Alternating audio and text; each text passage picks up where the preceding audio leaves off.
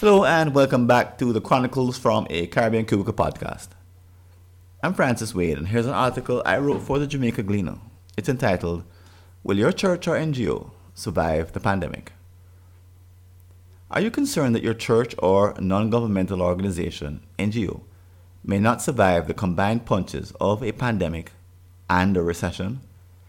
You should be. But there's much you can do to intervene and turn things around. Most of us can appreciate the devastating impact of COVID-19 on industries such as education, entertainment, hotels, and restaurants. But there are other effects being felt in two sectors which have traditionally drawn strength from live gatherings of volunteers.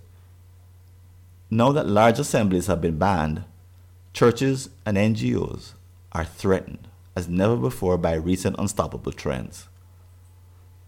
The threat to churches.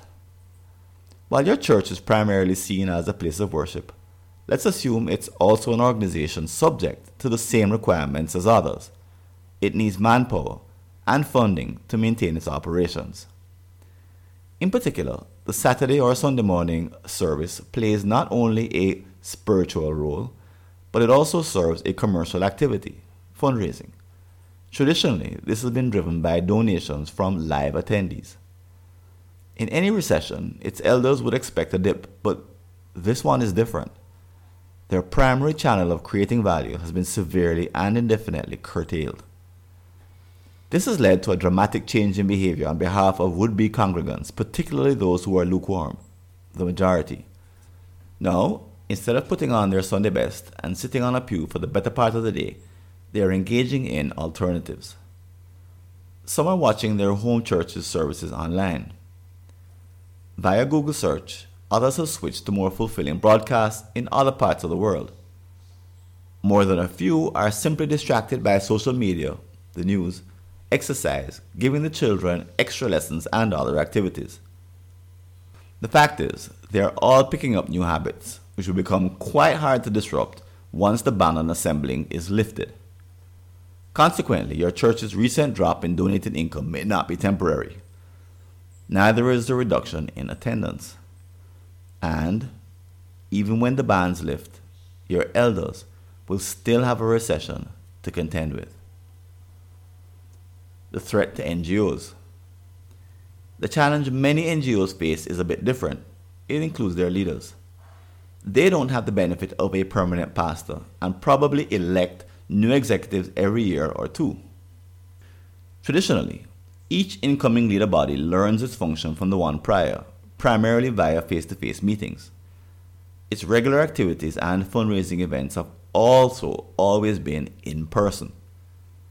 So has its AGM, where dues are collected and elections are conducted.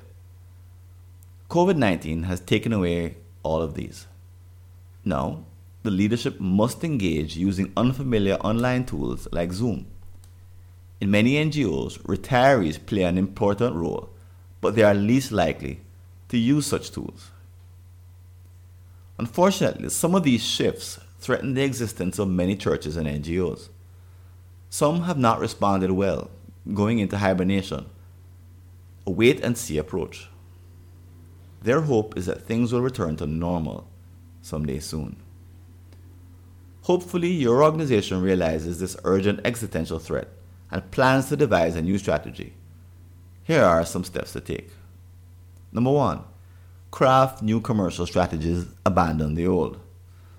While your church or NGO may have built its existence on long, stable traditions, consider this a call to rethink everything. A mission of continuing our tradition might need to be replaced.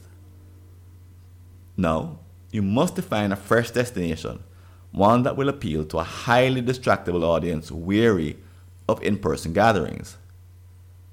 This should mean looking 5 to 10 to 30 years to the future to craft the details of a vision in which you are unique in meeting your followers' needs. Once your endpoint has been defined, fill in the steps to be followed over the time period.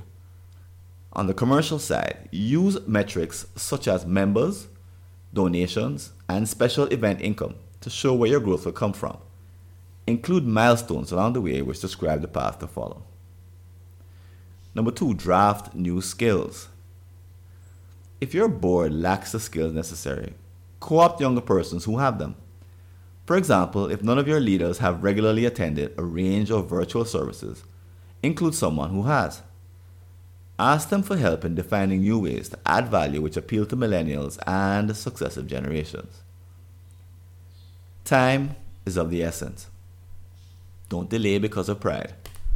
Instead, assume the worst, that Jamaica won't have a vaccine or achieve herd immunity in 2021.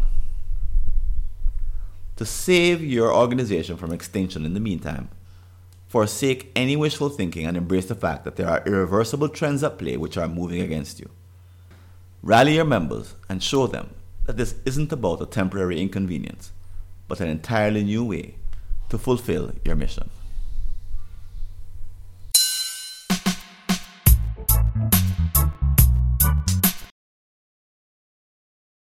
Thanks for listening. Do you have an unsolved problem in your Caribbean company related to strategy, productivity, engagement, or business process improvement? Just visit a searchable listing of all my prior articles and you may be able to help yourself to a fresh line of thinking. Go to blog.fwconsulting.com or see the show notes.